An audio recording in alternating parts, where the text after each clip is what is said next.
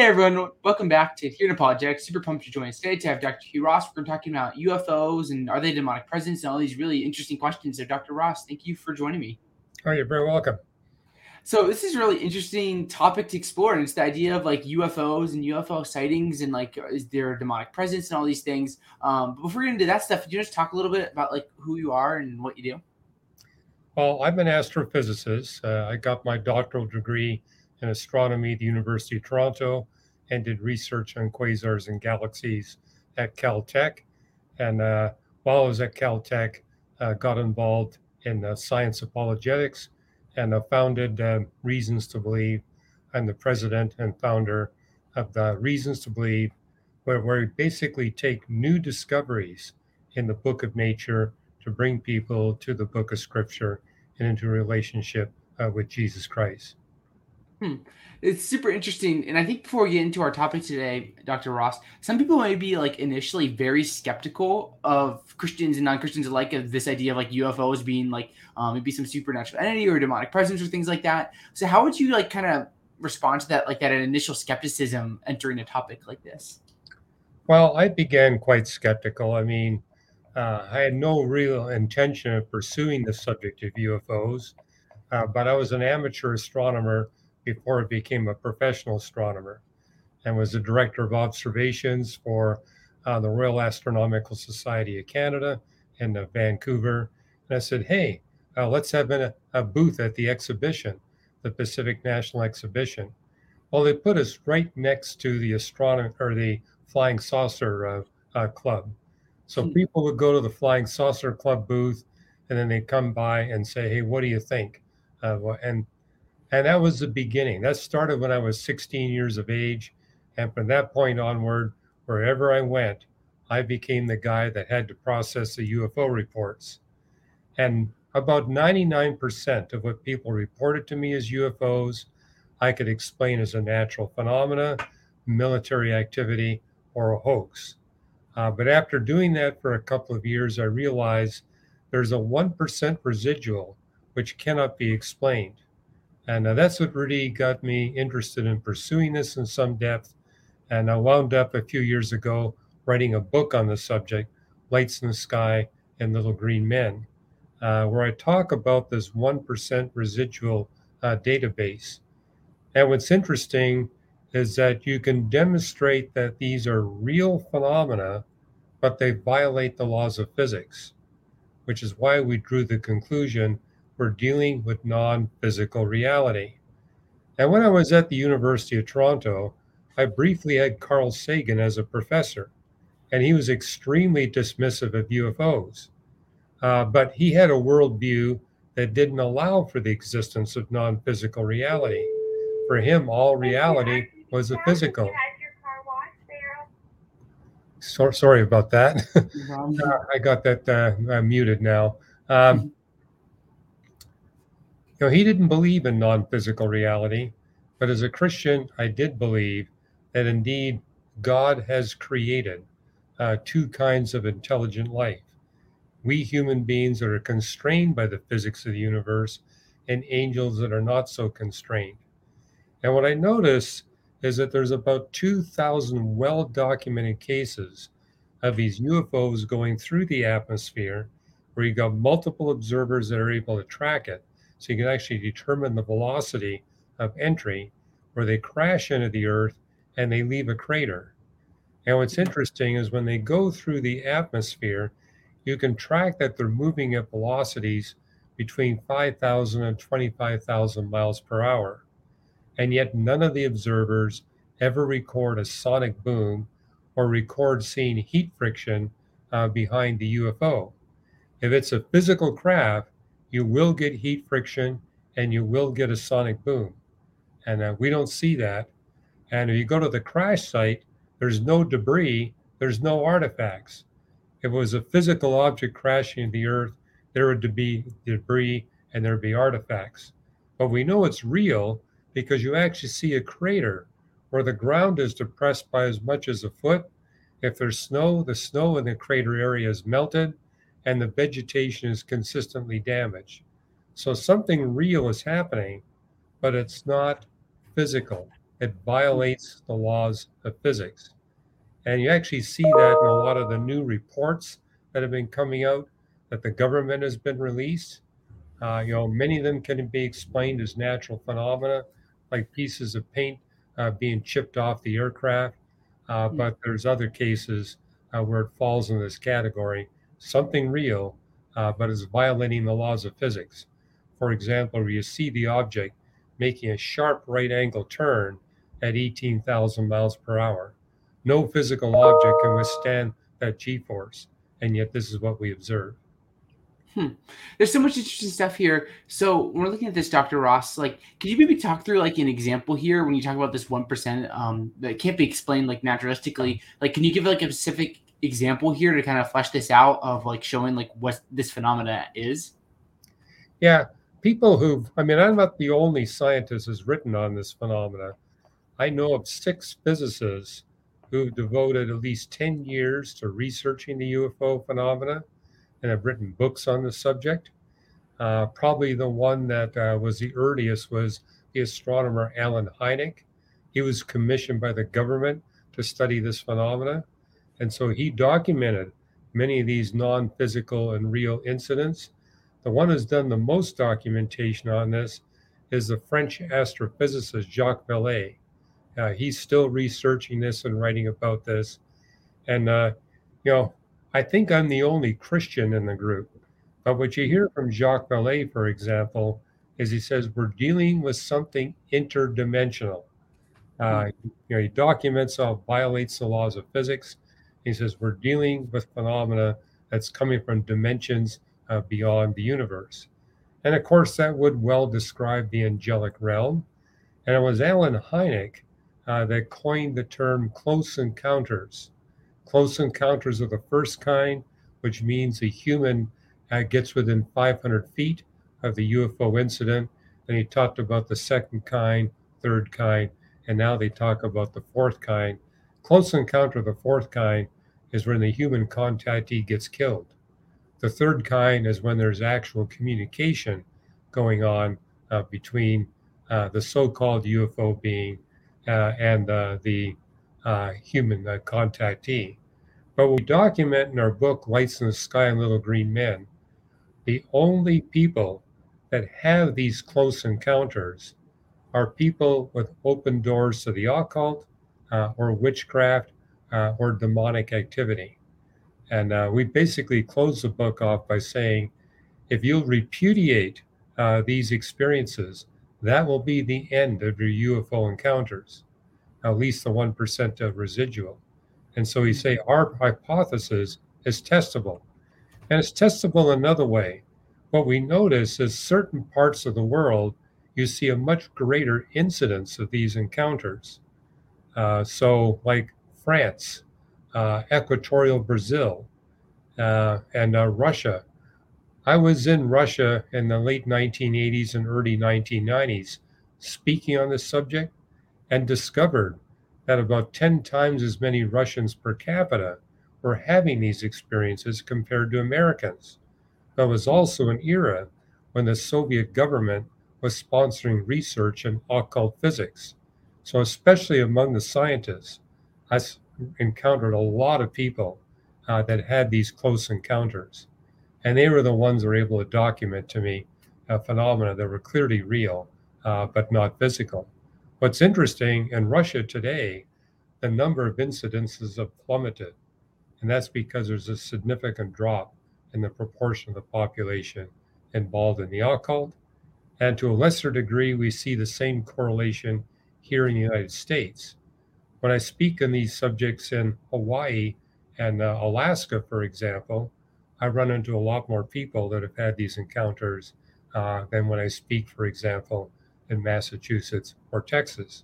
But as well known, a larger percentage of Hawaiians and Alaskans are involved in the occult. So, and what's interesting, when I look at these other physicists who are not Christians, they agree with me that there's a one-to-one correlation between what we see in this 1% UFO residual and what we see in witchcraft and demonology and the occult. Mm. This is so interesting, and I'm curious, like Dr. Ross, just to try to, as we've been talking about this idea of like just like building the case that there might be something like supernatural going on here. What else would you say with regards to like, is there anything else with regards to like showing that there's some validity to like this idea of there being some sort of supernatural element, so to speak, with regards to the UFO sightings? Because I think like for a lot of people, like it can be very hard to try to like understand this at first, because there's a lot of what we're told in culture about what's going on here. So yeah, is there anything else you want to add? Yeah, I think where you can get some insight is when you talk to people who've had close encounters of the third kind, where they claim to be visited and had conversations with these so-called UFO beings.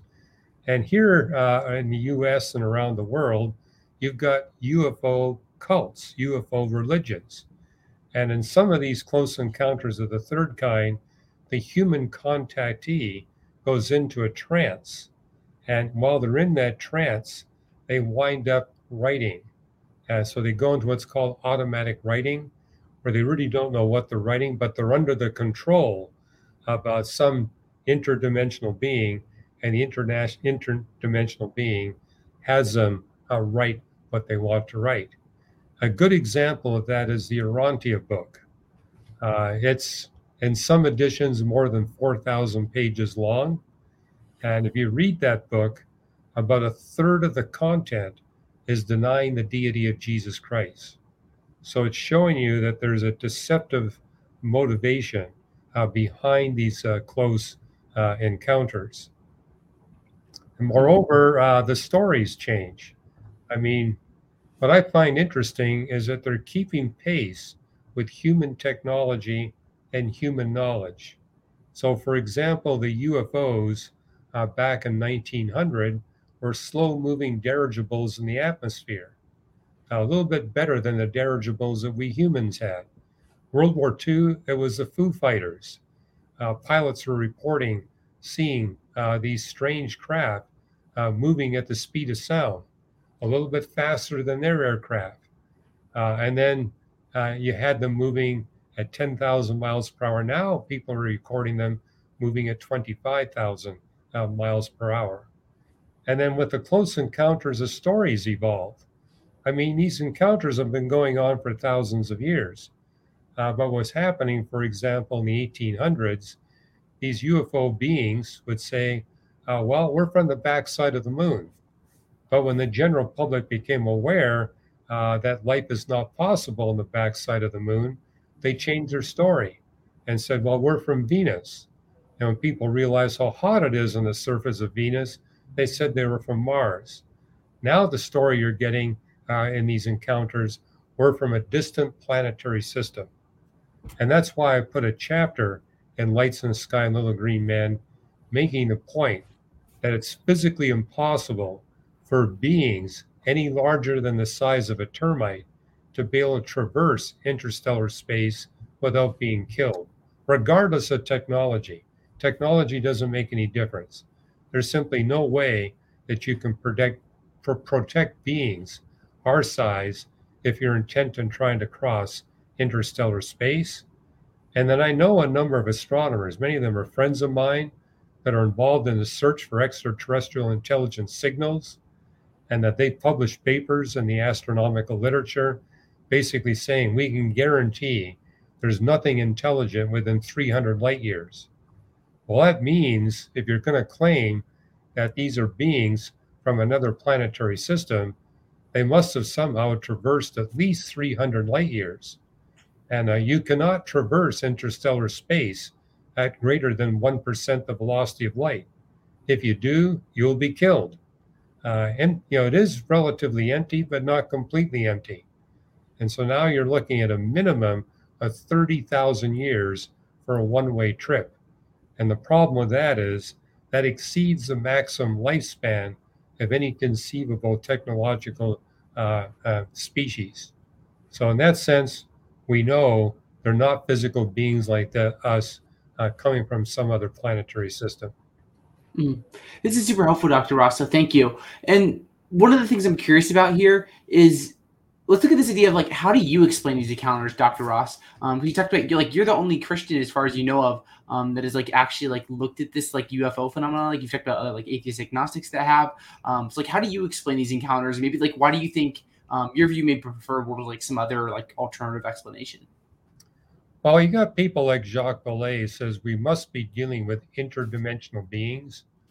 Well, the Bible explicitly describes that God indeed created interdimensional beings, calls them angels. And we're told in the Bible that about 2/3 of the angels are righteous and are actually intent on trying to assist God in his ministry here on earth. But a third are in rebellion and they're intent on opposing God's mission.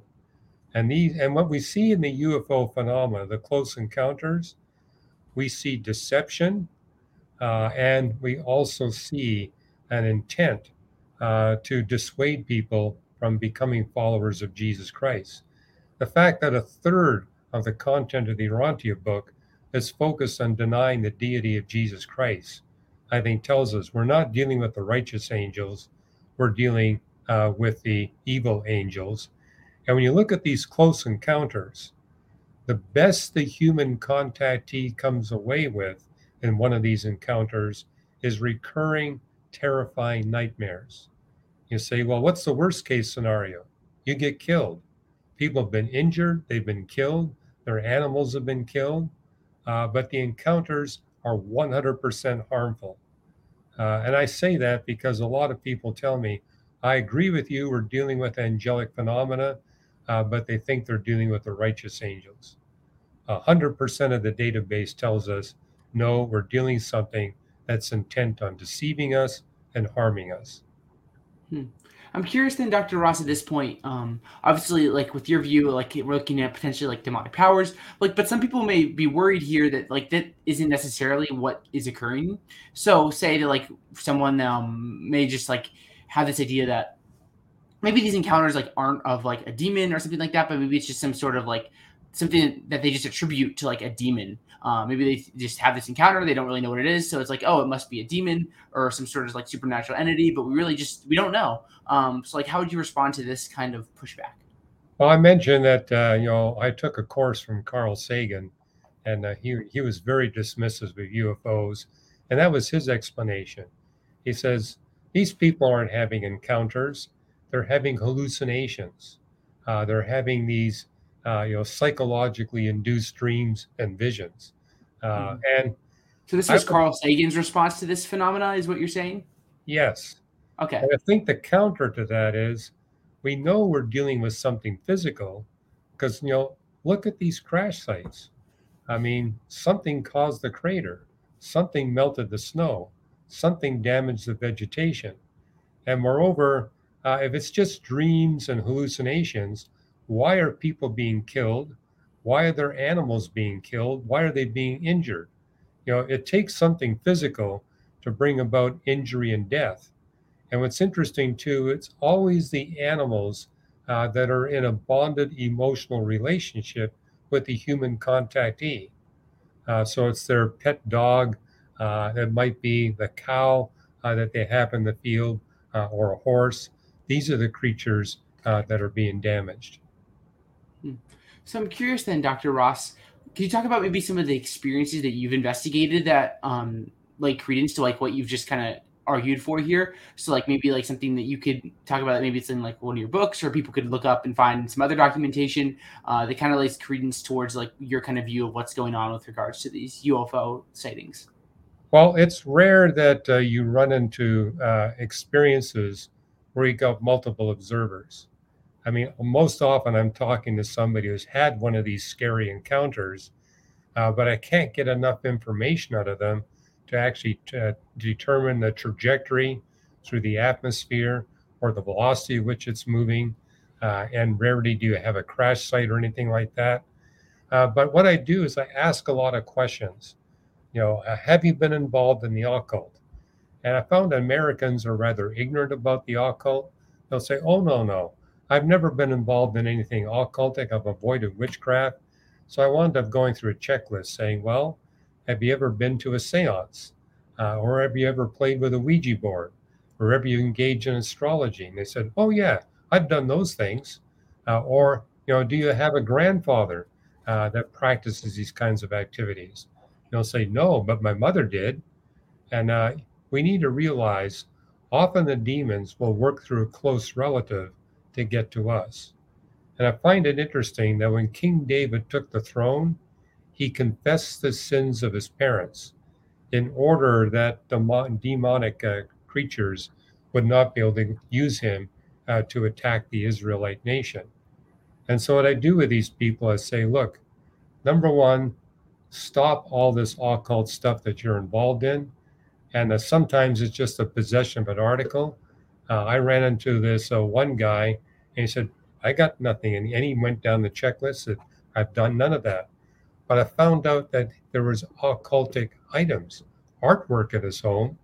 They weren't his, but they were left behind by the previous owner. So I said, let's destroy those items. We destroyed those items, and that was the end of his UFO encounters. So to me, that's kind of what I'm involved in. It's helping people being delivered from these UFO encounters. Basically helping them to put aside the occult and basically say, hey, if it's a close relative, if you agree with God in prayer that what they're doing is displeasing to him, that will cut the link between that relative and you. It will cut the link from that relative to your family. And so confessing the sins of your close relatives is key, and making sure that your life is free of all this. And, people tell me, wow, it worked. I'm having none of these encounters have happened. I'm no longer having these terrifying nightmares anymore. It really works. But the opposite is also true. If someone begins to involve themselves in the occult and in seances and in witchcraft, it's only a matter of time before they have one of these encounters. That's super interesting, Dr. Ross. So do you have any recommended resources you could point people towards that are interested in investigating this kind of phenomena that would maybe lay an argument that first maybe there's something supernatural going on here. We can't just be talking about mere hallucinations. There has to be these tangible things. And also with regards to making your kind of arguments that this is the demonic presence.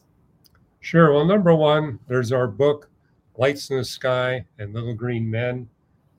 Actually, there's three of us. I wrote most of the book, but I had two co-authors, one who's an expert in UFO religious cults, and the other one who's a national security expert. Because, of course, a lot of the questions are, what's going on at Area 51? What's happening at Roswell? And so Dr. Mark Clark, our national security expert, he explains that the U.S. Government security system simply is not up to the task of covering up the bodies of UFO beings outside of Roswell for a 70-year period. He uses the example of Richard Nixon trying to cover up 11 minutes on an audio tape. And he said he was only able to cover it up for a few days. And likewise, it says even the Soviet security system is not up to covering this stuff up. And he says, notice this, there's been no physical evidence that you can put in a museum coming out of any of these places like Area 51 or Roswell. The Russians can't produce anything, the French can't, the Americans can't. We're not dealing with a physical phenomena. So there's that book. And by the way, anyone can get a free chapter of that book simply by going to reasons.org/Ross. And also we realize a lot of people don't like to read. So we produced a documentary called the Our UFO Hypothesis. And when you look at that documentary, you think you're actually seeing a real UFO encounter. But hey, no, we just staged it all. But it actually looks like a real UFO encounter. But what we did is we researched the encounters that have been documented, and then we duplicated it on film. But we also interviewed a lot of experts on UFOs in that documentary. That's so interesting, Dr. Ross. So I'm curious then, what would your advice be to Christians who on like how to respond to when discussion of like UFOs or extraterrestrials arise? Because there's obviously a lot here with like popular culture, and there's also like these like evidences and arguments we have to deal with here. So like, how would you deal with this? Well, it depends where you are. I mean, when I was speaking on this subject in the Soviet Union, I didn't have to convince people that this was something supernatural. They were seeing it all over the place. What they wanted was help how to get, and they knew it was a terrifying thing. They wanted deliverance. Here in America, though, I have to persuade people that this phenomenon is real because, not that many people are having these encounters. And so uh, basically making the point, and I got a chapter in the book, Lights in the Sky and Little Green Men, saying we can prove scientifically that the supernatural is real. We got the space-time theorems in physics, for example, that establish that space and time are created, which implies there must be a being beyond space and time that created our universe. So just making the point, the universe is not the totality of reality. There's reality beyond the universe. And in that case, when we see these kinds of phenomena, we need not be closed-minded and thinking, like Carl Sagan does, hey, if it's not physical, it's not real. No, we now have the physics that proves that non-physical reality is out there. So being open-minded to that, and recognizing that there is an angelic realm, and I find that Satan's got two strategies.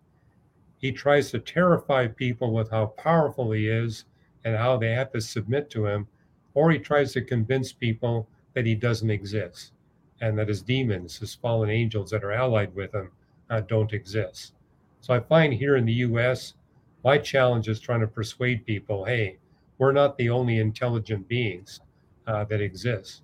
God created another species, and this species is real. And as far as Christians are concerned, we have that passage in Hebrews 13:2. Many of you have entertained angels unawares, and it's referring to the righteous angels. So I like to share with people, look, when it comes to the angelic realm, it's not just the evil angels that are at work. God also has his righteous angels. And basically, we're told that God will send these angels to assist those of us who are followers of Jesus Christ in their ministry.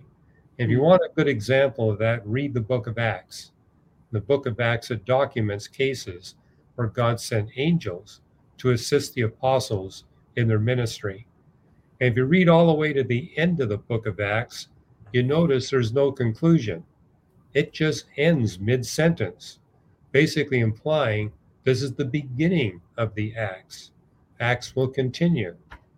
And I personally have had experiences in my ministries around the world where I know God must have sent an angel, because there's no other way to explain what happened in the encounter.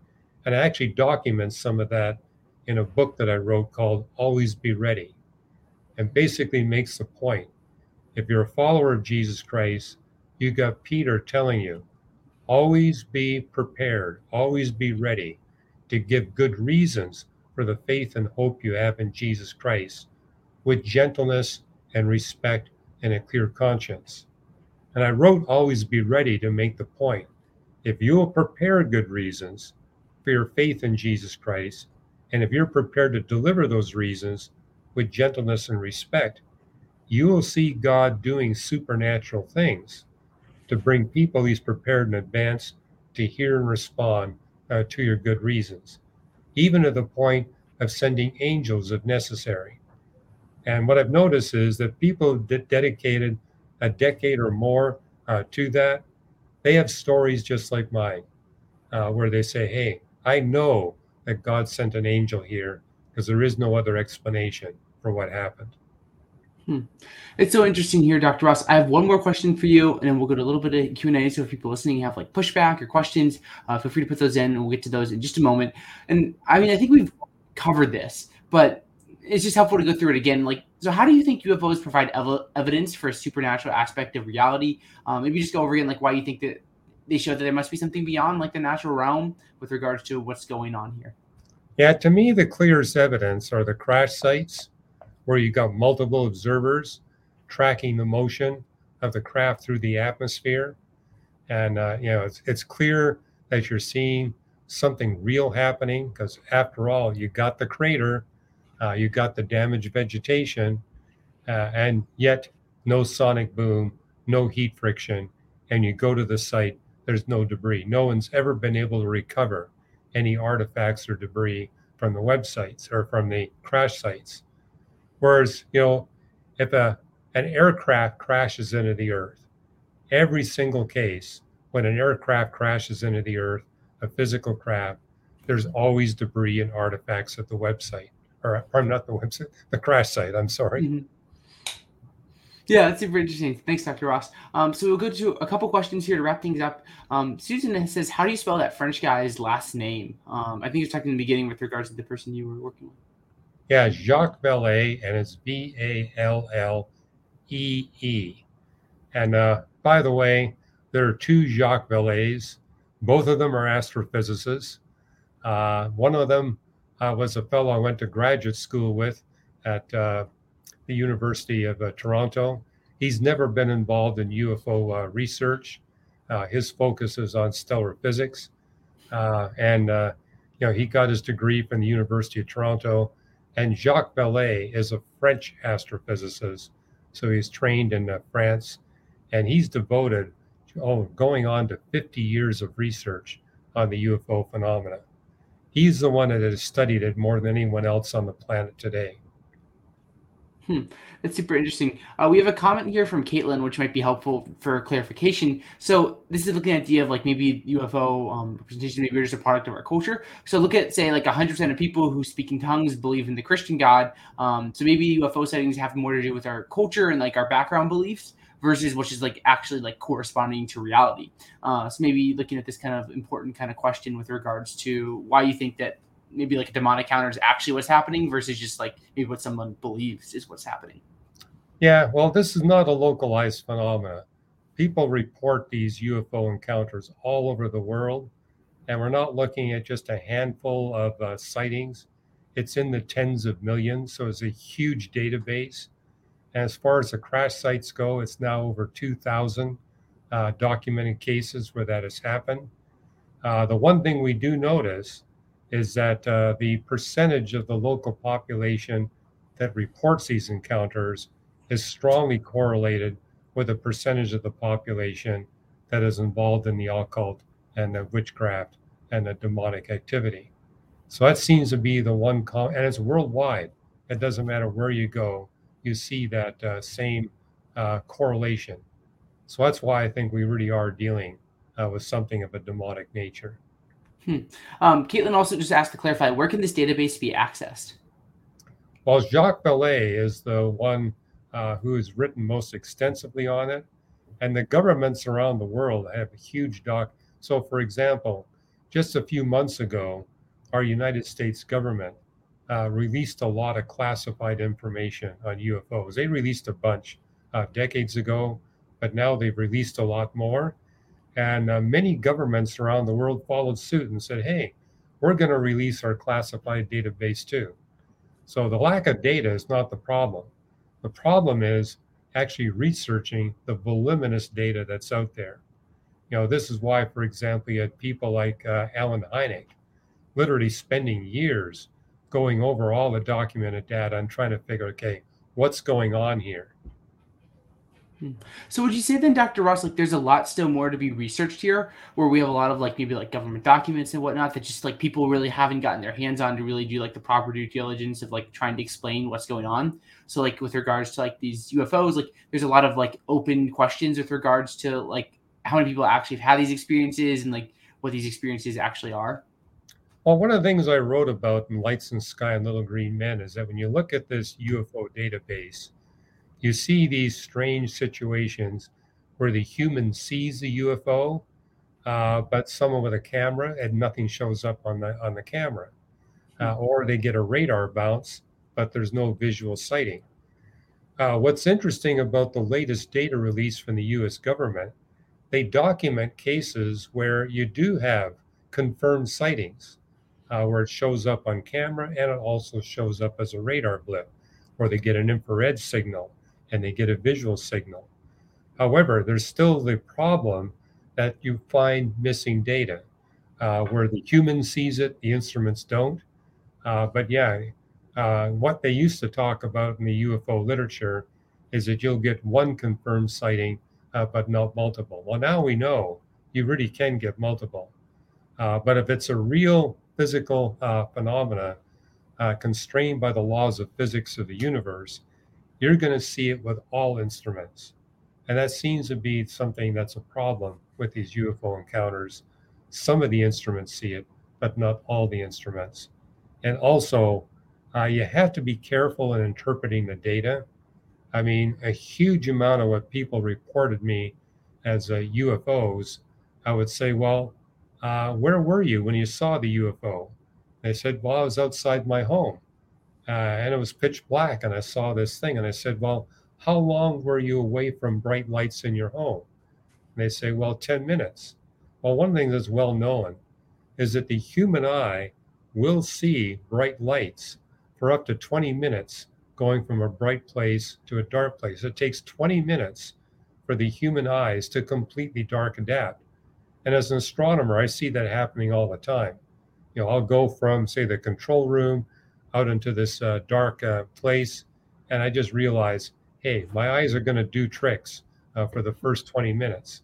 So you learn not to trust the first 20 minutes of the encounter.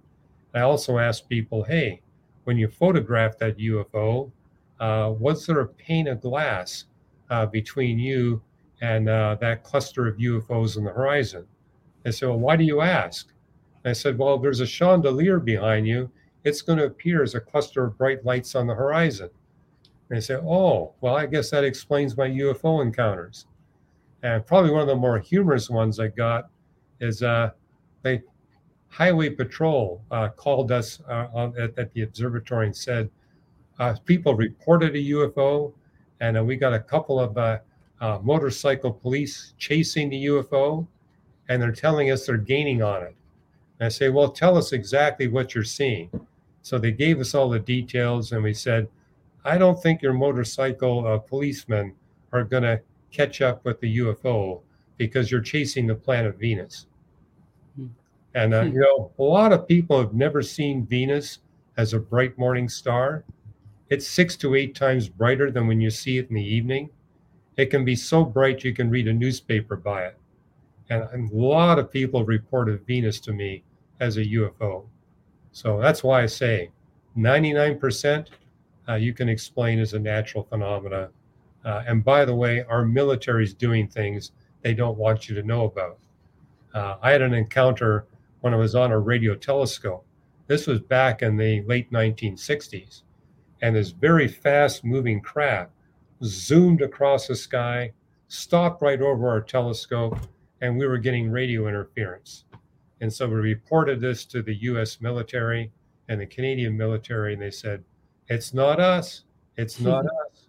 And they said, well, if you guys don't stop your pilots from interfering with our observations, we're going to contact the Ottawa newspapers.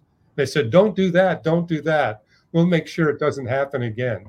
And what we learned a decade later is that they were experimenting with fast-moving jets that can stop and hover. You know, many air forces today have these kinds of craft, but back in the 1960s, the U.S. government and the British government were pretending they didn't have those craft when they really did. Well, there's so much interesting stuff here, Dr. Ross. So thank you so much for your time and sharing and all your hard work and researching this topic. Is there any kind of like last thoughts or things you need to say before we wrap up here? Well, what I notice when I talk to people who've had these close encounters, where it's not in the 99%, is in the 1%, you can see that they're very much afraid. There's a terror that comes over them. And what I try to do is assure them, look, you don't have to be in bondage to this phenomena. There's a way out. You can be set free, and basically encouraging that, hey, you know, this is something supernatural that's happening in your life. I know it's scary.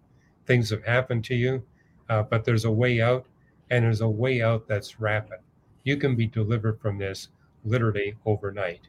And it's been my pleasure to see a lot of people being delivered from these scary experiences. But the Well, trick praise is, God. find a relationship with Jesus Christ. When the Holy Spirit is guiding and protecting you, these things cannot attack you any longer. There is someone stronger than those fallen angels out there. That's super good. Well, thank you so much today, Dr. Ross, for coming on and sharing about your work. So grateful, and I'm so amazed by this conversation. It's just amazing how much there is to learn about and think about and to really worry about and try to understand, but knowing the sovereignty of God and the Lordship of Jesus Christ is obviously helpful here. So you can check out Dr. Ross. There's a link down below, and you can also check out the book Lights in the Sky and Little Green Men to see more on this topic. So many interesting questions worth exploring, and hopefully to everyone listening, we just served a little bit in helping you in your journey and trying to understand truth. And if you enjoy our channel, I always encourage you to subscribe and leave a like and all that fun stuff. If you value our content, you consider becoming a member right now. You can join as a YouTube member for as little as $1.99 a month. That helps a lot, or become a patron. But Dr. Ross, one last time, thank you so much for joining. It's been so much fun. Yeah, it's been my pleasure. And thank you, everyone, for tuning in. Have a good one, and God bless.